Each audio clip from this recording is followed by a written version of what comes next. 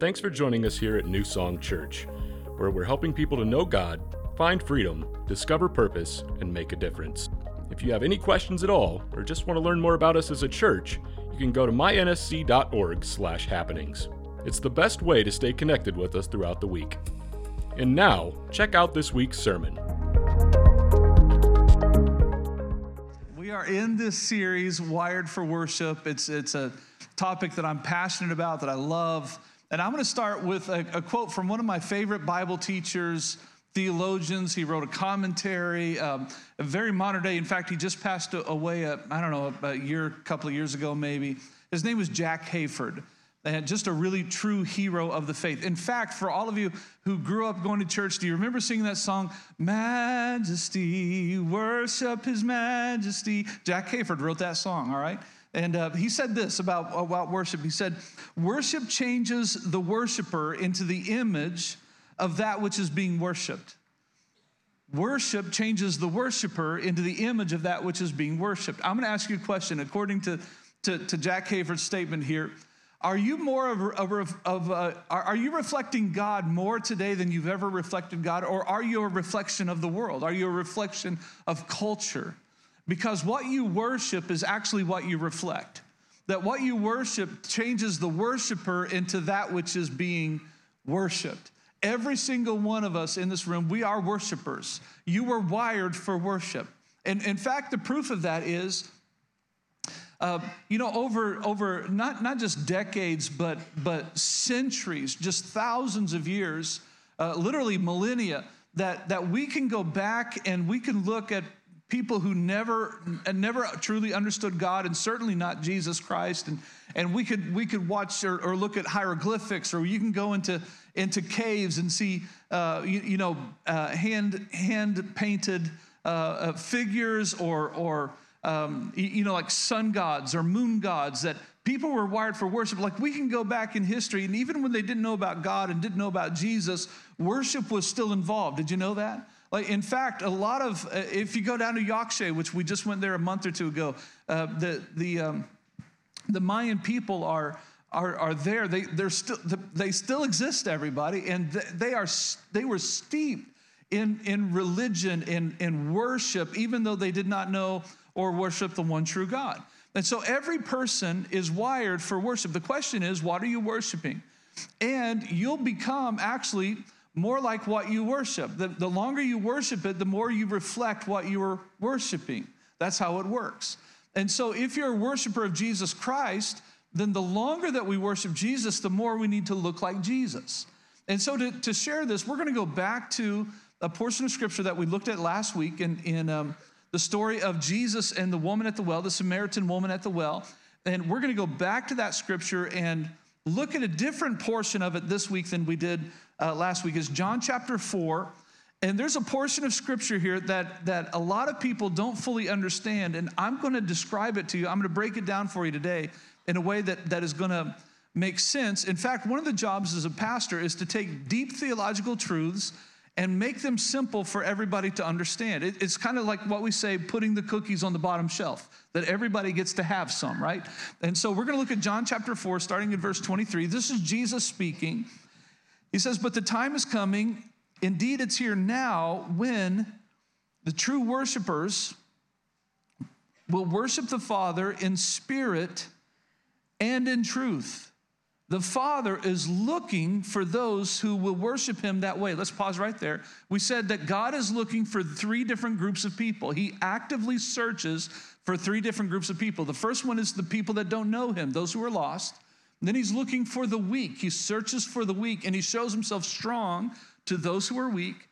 And then he also is looking for the worshiper. And again, if you didn't catch last week's sermon, you can go back with its podcast. It's on our website. It's on our YouTube channel. You can look at that again if you missed it. And God is looking for those who worship in spirit and in truth. Okay, now watch this. And he's trying to make a point here that a lot of people don't fully understand. For God is spirit. Okay, stop right there.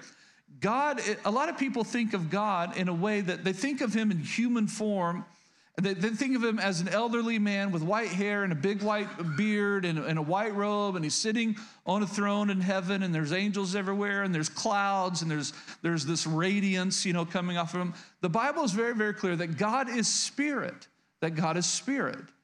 God is spirit. And he goes on to say, so those who worship him must worship in spirit and in truth. Okay, so Jesus is making a point here. He's saying, I'm going to tell you something about God, that God is spirit. And because God is spirit, this is how you are to worship him, in spirit and in truth. So according to God's nature, this is how you are to worship him. And a lot of people read this portion of scripture and they have no idea what it means. Okay, well, God is spirit, and I need to worship him in spirit and in truth. And then they just keep reading the chapter, and then they never put into practice what this verse is truly saying, and they never really fully understand what it's truly saying. Well, thank the Lord you're in church today, because you get to understand it if you don't already, all right? So the first thing I want you to write down, letter A, God is spirit. God is spirit. And then letter B, according to the scripture, accordingly, because God is spirit, we are to worship in spirit and in truth. So God is spirit, and accordingly, we have to worship in spirit and in truth. Now I'm going to teach you what that looks like. Letter C, that this refers, worshiping God in spirit refers to worship that is in keeping with the very nature of God. It is worship that is in keeping with the very nature of God. God is spirit. Jesus is saying, God is spirit. This is who God is. This is the nature of God. So people who are true worshipers are going to worship according to the very nature of God. Let me break this down for you. That worship is not just words that we say or songs that we sing, but worship is also thoughts and actions. That worship, you've heard it said this way, that worship is a lifestyle. It's not just words, it's just not a song that we gather together and sing. That worship is actually lifestyle. And the truth of the matter is it really is. But I don't want you to take that so lightheartedly as we've taken it in the past, because you've heard that. If you've been in church, you're like, well, my whole life should be worship. Everything I do is worship to God. Well, that is certainly true. But Jesus is saying God is spirit. Here's the nature of the person of God. And those who worship him, who are true worshipers, worship him according to his nature and in truth.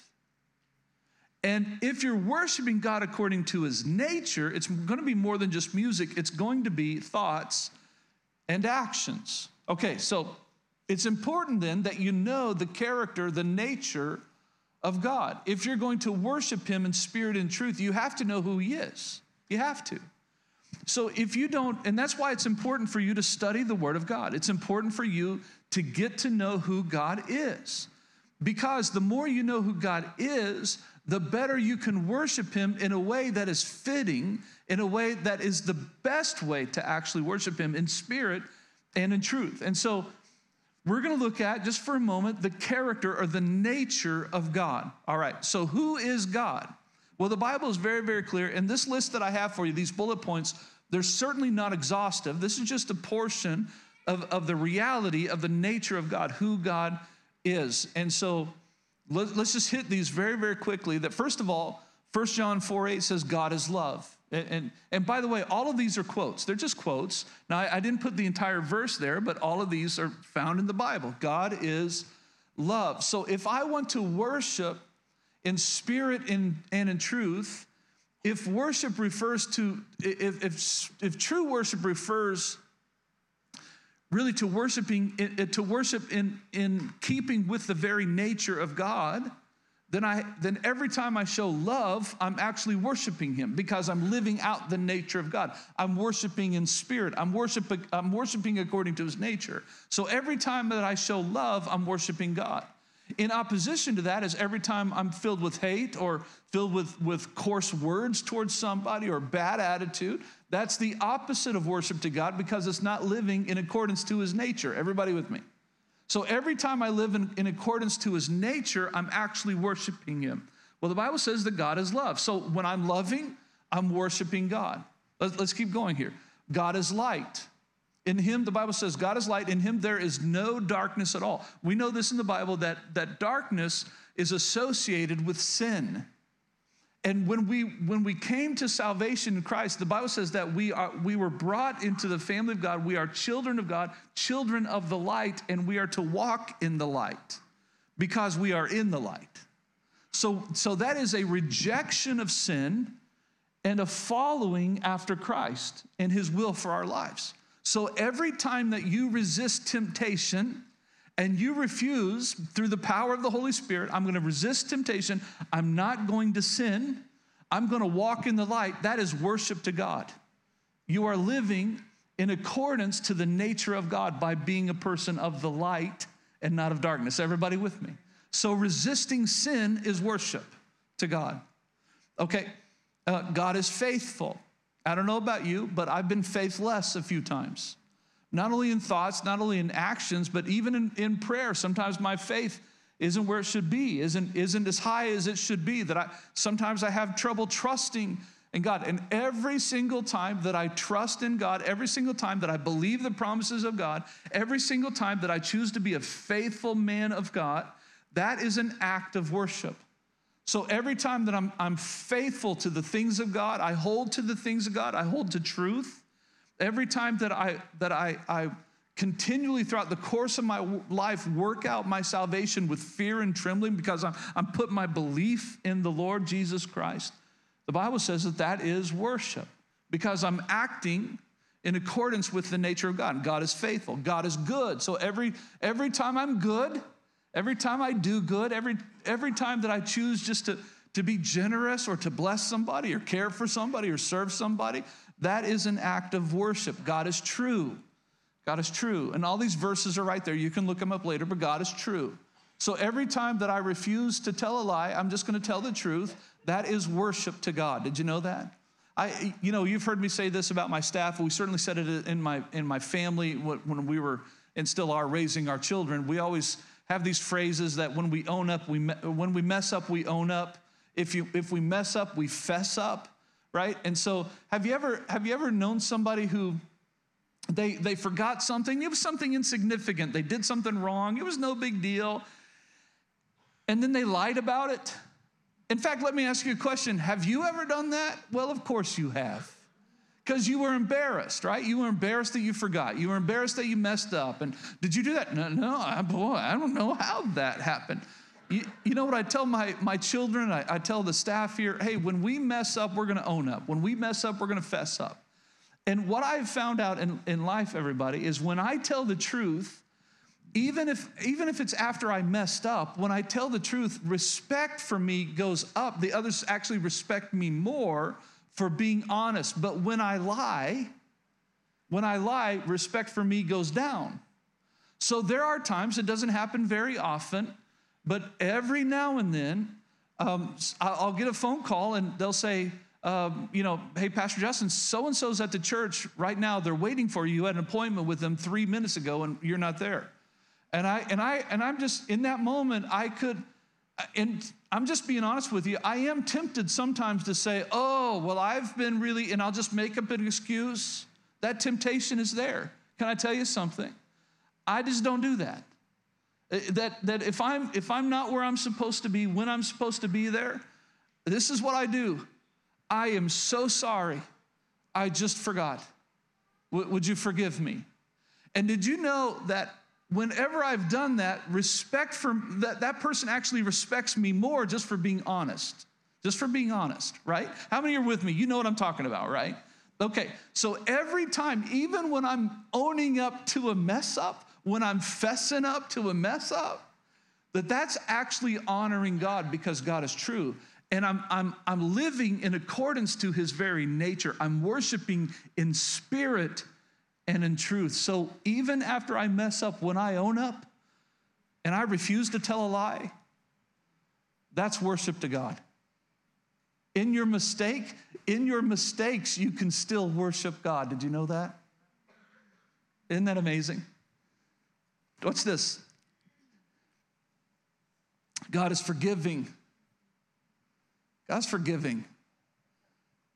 Every time you choose to forgive somebody who hurt you, who wounded you, it's worship to God. It's in keeping with his nature. And I know that's a big topic. We'll tackle that down the road. But we need to live lives of forgiveness. We can't hold things against other people. After all, God's not holding anything against you. And you've sinned against him. And I have too. But how many know as Christians, he's not holding our sins against us. He delivers us from those things. He sets us free from those things. All glory to his name. These are very similar. God is gracious and God is compassionate. He's gracious. He's compassionate. Every time you show grace, every time you show compassion towards somebody, you're actually worshiping God. You know, just a couple of weeks ago, I was waiting for a cashier, you know, being in line, you're waiting for this cashier, and the cashier is just not doing very well. Let's just say it like that. Just not doing very well. And the whole time that this is happening, you've been there. You're waiting on somebody, and they're just like, you're in a rush. You're trying to go somewhere. You got things to do. You got a to-do list that you're trying to work through. And there's just somebody there that's blocking your way, and it's a person that you have to go through. Yeah, I mean, I'm not just going to take my stuff and leave without paying. They have to be part of this equation to get me out the door. And this person was just driving me crazy to the point that my frustration, it just started turning to anger. And I'm sure that I'm the only one in the room that has done this. Okay, I'm sure I am. Because you would never do this. But I was standing there inside. I was boiling mad on the inside. And this is my thought. I just want you to do your job. Why don't you just do your job? You're getting paid to do your job. How many have ever been there? Come on, everybody. You've had the flesh rise up. That was not godly. That was just Justin, okay? And as I'm getting mad, and I'm literally thinking these thoughts, how hard is it to scan the items and put them in a bag? How hard is that? And actually, the Holy Spirit, in a very soft way, gets my attention. And I have this thought. I don't know what they went through this morning. I don't know what they went through this week. I don't know what they went through this month or this year. I don't know what this person endured as a child. And there's a lot of stories about severe abuse that affects a person for the course of their life. And the Holy Spirit just reminded me, you have no idea what's in this person's life or in their background. And all of a sudden, I had a decision to make. And I began to pray for that person. And I want to tell you something. It's very hard to be mad at somebody you're praying for. When you pray for somebody, the anger, I'm telling you, the anger just dissolves. And I started praying. I said, Father, this person is obviously broken. They're broken in the inside, and I don't know what happened. And I'm praying that you heal their brokenness. They need you. And all of a sudden, the anger that I was facing turned into grace, and it turned into compassion, and I began to worship the Lord in spirit and in truth. I started acting according to the very nature of God. I acted in a way that was in keeping with the nature of God. God is gracious. God is compassionate. And in my anger, I was starting to sin. You're going to get angry, but the Bible says, in your anger, don't sin. Right? You're going to get angry.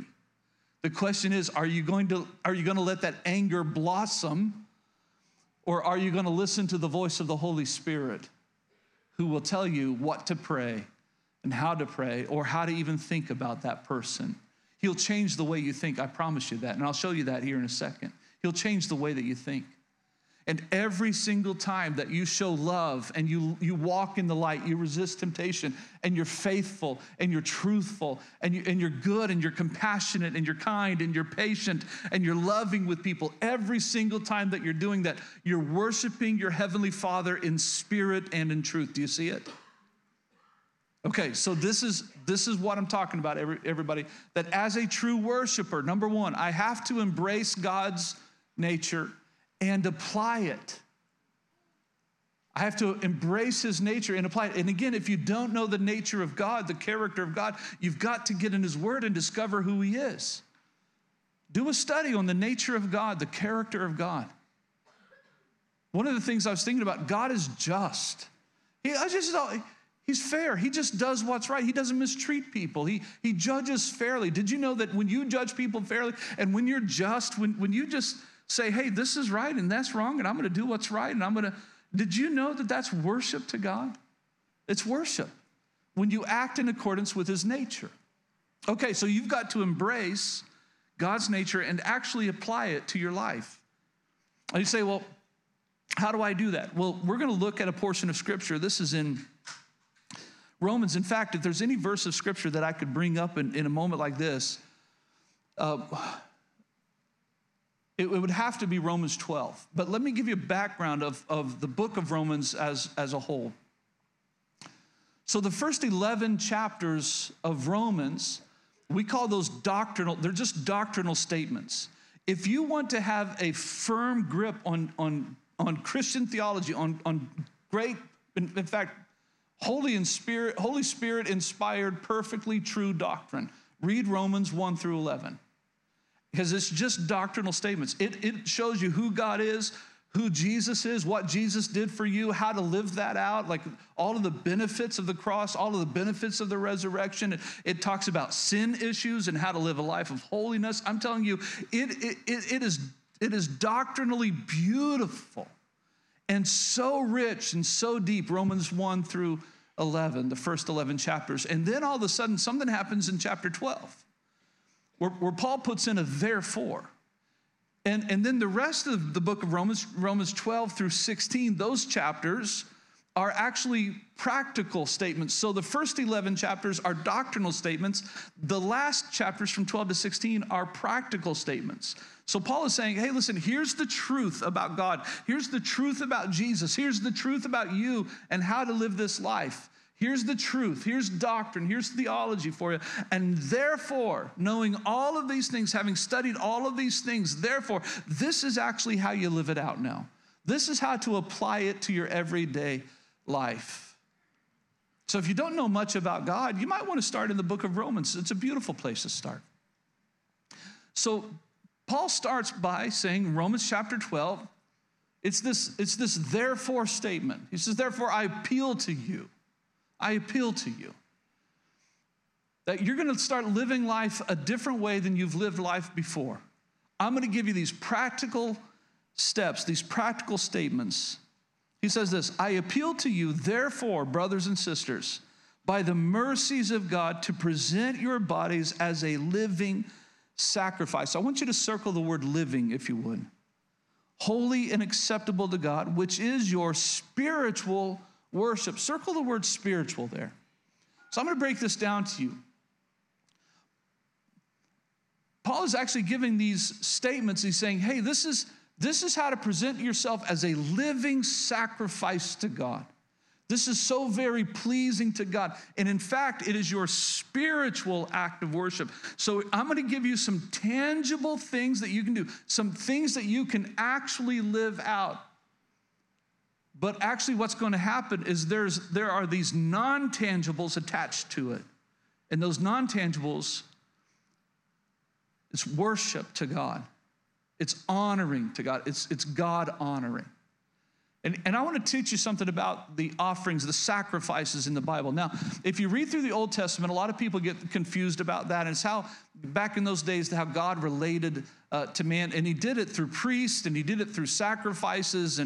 And we see there are two basic types of sacrifices or offerings in the Old Testament. Now, they're actually more than that, and lots of them have names, and there's reasons for that. But there's two basic types in the Old Testament. Okay. Now, all of this was a foreshadow of Jesus coming to be the ultimate sacrifice. You need to know that. Aren't you glad we don't have to go outside and kill a goat after church today, right? I'm certainly glad, because I would be the priest. I would have to do that. I don't want to do that, all right? I mean, I'll take a deer, but I'm not going to take a goat. Okay, so slide that in there. Can I get an amen, somebody? No, okay. So there are two different types of offerings. The first one is a sin offering. It was a sin offering. And that sin offering was, there was a sacrificial animal there. It had to be perfect, had to be spotless. They would sacrifice this animal, and that was a sin offering.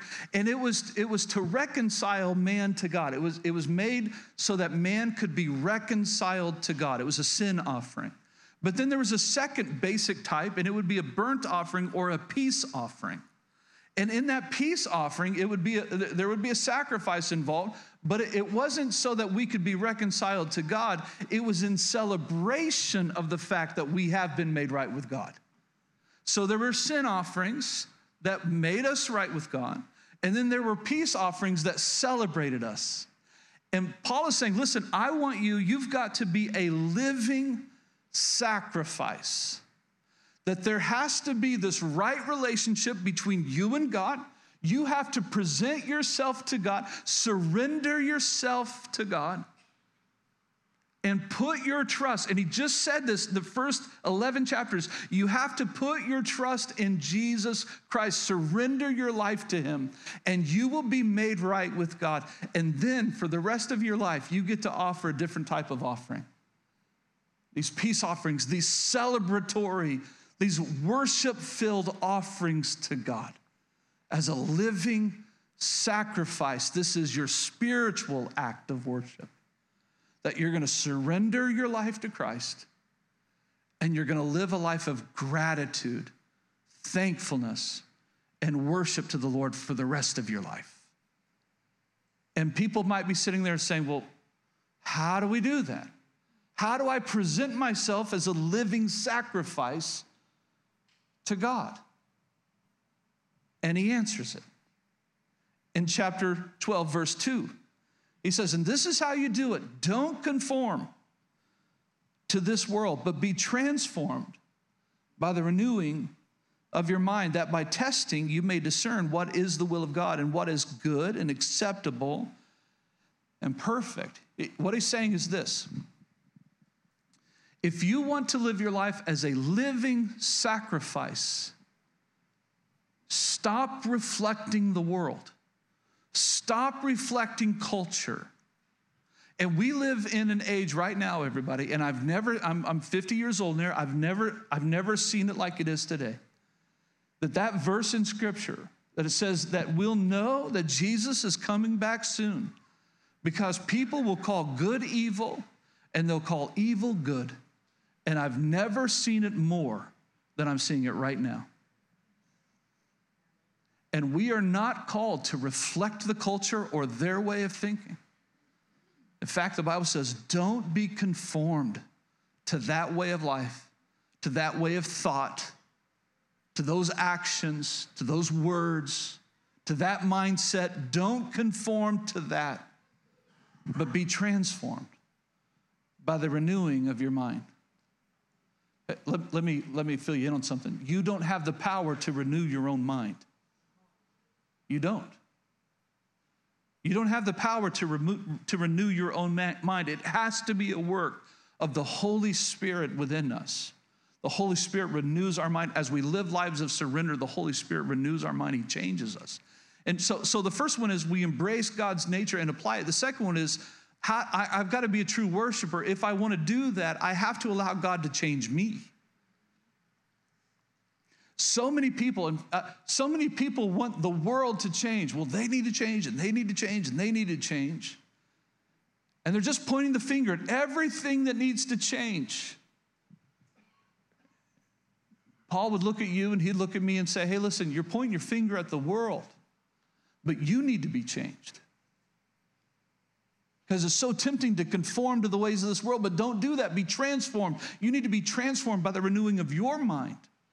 There was somebody in the church a long time ago now, and he's went to be with Jesus, but for a number of years, Pastor, you got to teach the 10 Commandments.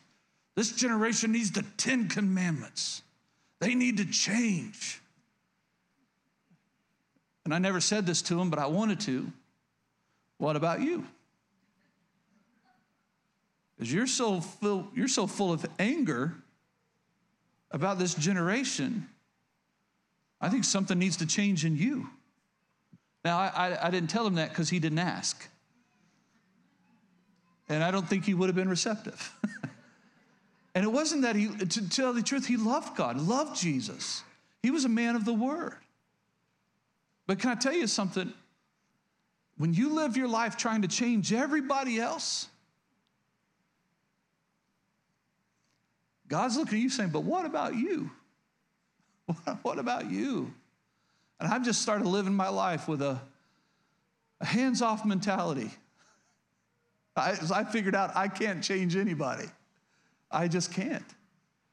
I've wanted to, I've tried to, but I can't. Only God can do that for it to be true change. Here we have, don't conform to the ways of this world, but you be transformed by the renewing of your mind.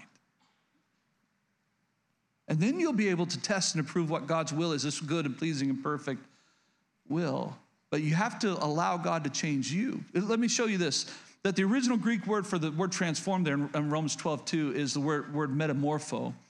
It's where we get our word metamorphosis from. And it says, it's not about superficial change, so it's not an outward change. It's a change that leads to a new way of living. It's a change that leads to a new way of living. It's a drastic, it's a measured change. It's an obvious change. It's not something just on the outside. It's a work deep down on the inside that you've been transformed by the renewing of your mind. The person that you used to be, you are no longer because you've been transformed. You used to be a caterpillar, but now you're a butterfly.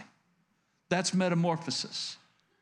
And a lot of people, how many know if you become a butterfly, you'll never be a caterpillar again? You've come out of that. You've been changed. You have a new way of living. And it's not, your way of living now is not to be stomped on. Your way of living is to fly above everybody else.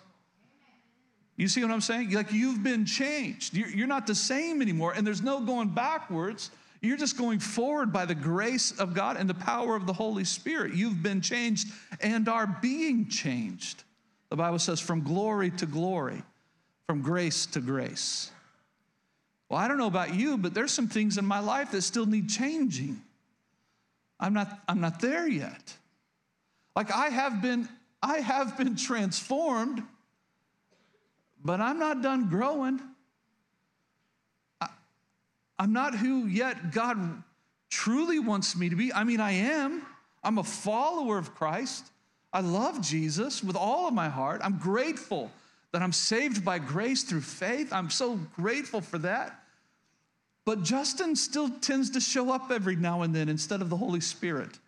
You know what I'm saying? Like, Justin shows up too much. Do you show up too much in the way that you handle things, in the way that you speak, in the way that you think, and in the places that you go or what you watch on television? Do you show up a little bit too much in your own life instead of God doing his work in you, through you? I don't know about you, but I'm just convinced there's just a little bit too much Justin in me. And I still need to be changed, continually changed by the power and the grace of God. By the way, the theological term for that is sanctification. That we're continually being sanctified by the power of the Holy Spirit and made more and more like Jesus. Because as long as you live in this earth, you'll always battle the flesh. You'll battle the sinful nature. You'll battle the temptations. They're going to be there. For those of you who say, boy, you know, as soon as I'm 80, surely these temptations will not be there anymore. They will. You're like, well, thanks for the good news, PJ. I'm really glad about that. I'm just telling you, I've met with so many people that have come to me and said, Pastor, I just thought at this time in my life, those temptations would just be gone. Well, they're not. Because the devil, he's real. And he wants to take you out. And he'll do anything that he can for as long as he can to keep you from the path that God has for you. And I'm telling you that Justin's got to change. And I have to be transformed by the power of the Holy Spirit. I have to have a renewed mind. And there's two things that have to happen in my life to experience the transformation and to continue experiencing the transformation that needs to happen in my life. The first one is, in fact, it's number 3, that you've got to be honest before God and others. You have to be. Honesty, it has to be there. And you've heard me use this example before, and I'm going to continue to use it because it helps people understand what I'm talking about. That a lot of times we want to make it seem like we have it all together. We don't want everybody to see what's really happening on the inside of us. We don't want really everybody to see the sins that we struggle with, or the addiction that we have, or the bad attitude that constantly comes our way, or the little lies that we throw out there. We don't want people to see that, so we try to cover that, and we put on a mask. Like, don't look at the real me. Look at the me that I want you to see. Because the real me, I don't like the real me very much. So I'm just gonna hide out behind this mask. And you're not being honest. And I see something. Remember what I told you last week, that God is searching for three people, those who are lost, three types of people, those who are lost, those who are weak, and those who worship in spirit and in truth. Well, we find something happening in Genesis chapter 3. This is after Adam and Eve sinned, that God he's searching. He's searching. And this is what happens in Genesis chapter 3, verse 9. But the Lord God called to the man, Adam, where are you? Now again, Adam and Eve have already fallen into sin. Sin has already been introduced into the world. They ate of the fruit that they were not supposed to eat of, and they're hiding from God. And God says, where are you? Where are you? Well, Adam was hiding because he didn't want to be found. That only makes sense. How many know you only hide when you don't want to be found? But aren't you glad that God is still searching for people even when they don't want to be found? For all of you who have children, grandchildren, nieces, nephews, family members that are running away from God, they're hiding from God, they don't want to be found, I'm telling you, God is still searching for them. Isn't that good news? For the ones who don't want to be found, he's still after them. He's still after them. He's going after them, everybody. He wants to find them. And in this case, he says, Adam, where are you? And Adam says this. He says, I heard you in the garden, and I was afraid because I was naked, so I hid. I was hiding from you, God, because I don't like this. I don't like this. I don't like me. I'm embarrassed. I'm ashamed. I was hiding from you because I don't want you to see the real me. And the first sacrifice took place because of that.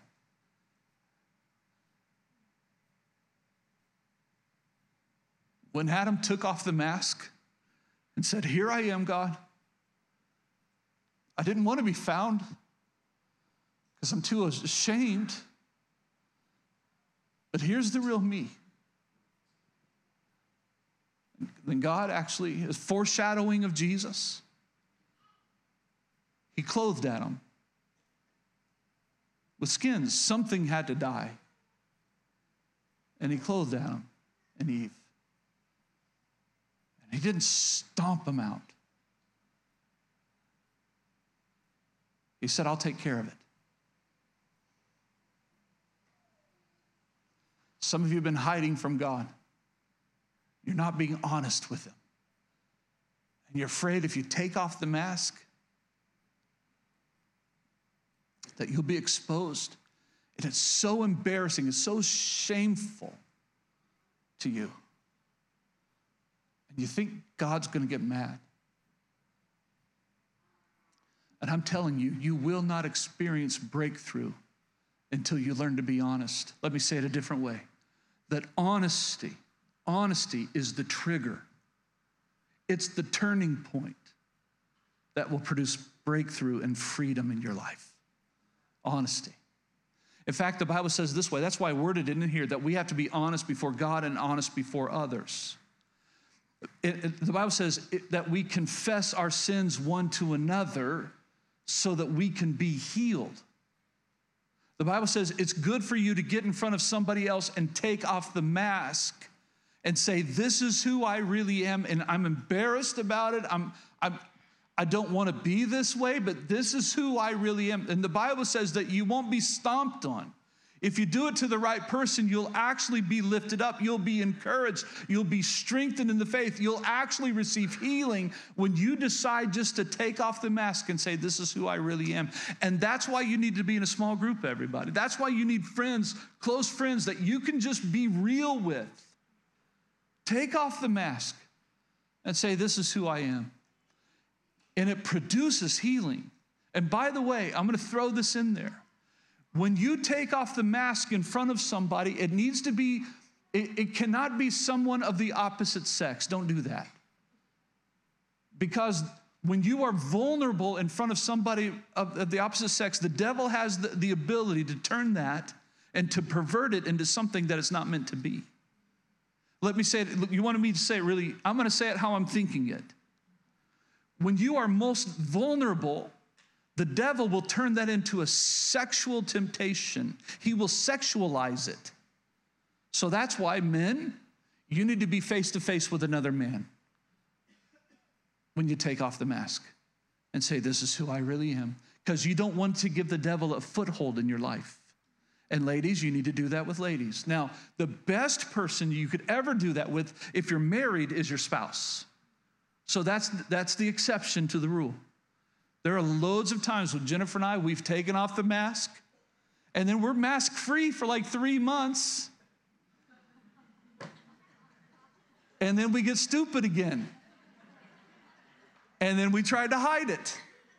And then we have to take it off again. How many know what I'm talking about? It's just a constant work of the Holy Spirit in our life, and you need somebody like that in your life. You need to be honest with God first, and then with somebody else. That's why we have a pastoral counselor here. That's why we have staff members here. So we give you the opportunity to come in and just take off the mask. And the fourth one, if you want to be a worshiper, you got to embrace God's nature and apply it. You have to be willing to change. You have to allow change. You have to be honest. And the fourth one is you have to choose humility. Honesty and humility go hand in hand.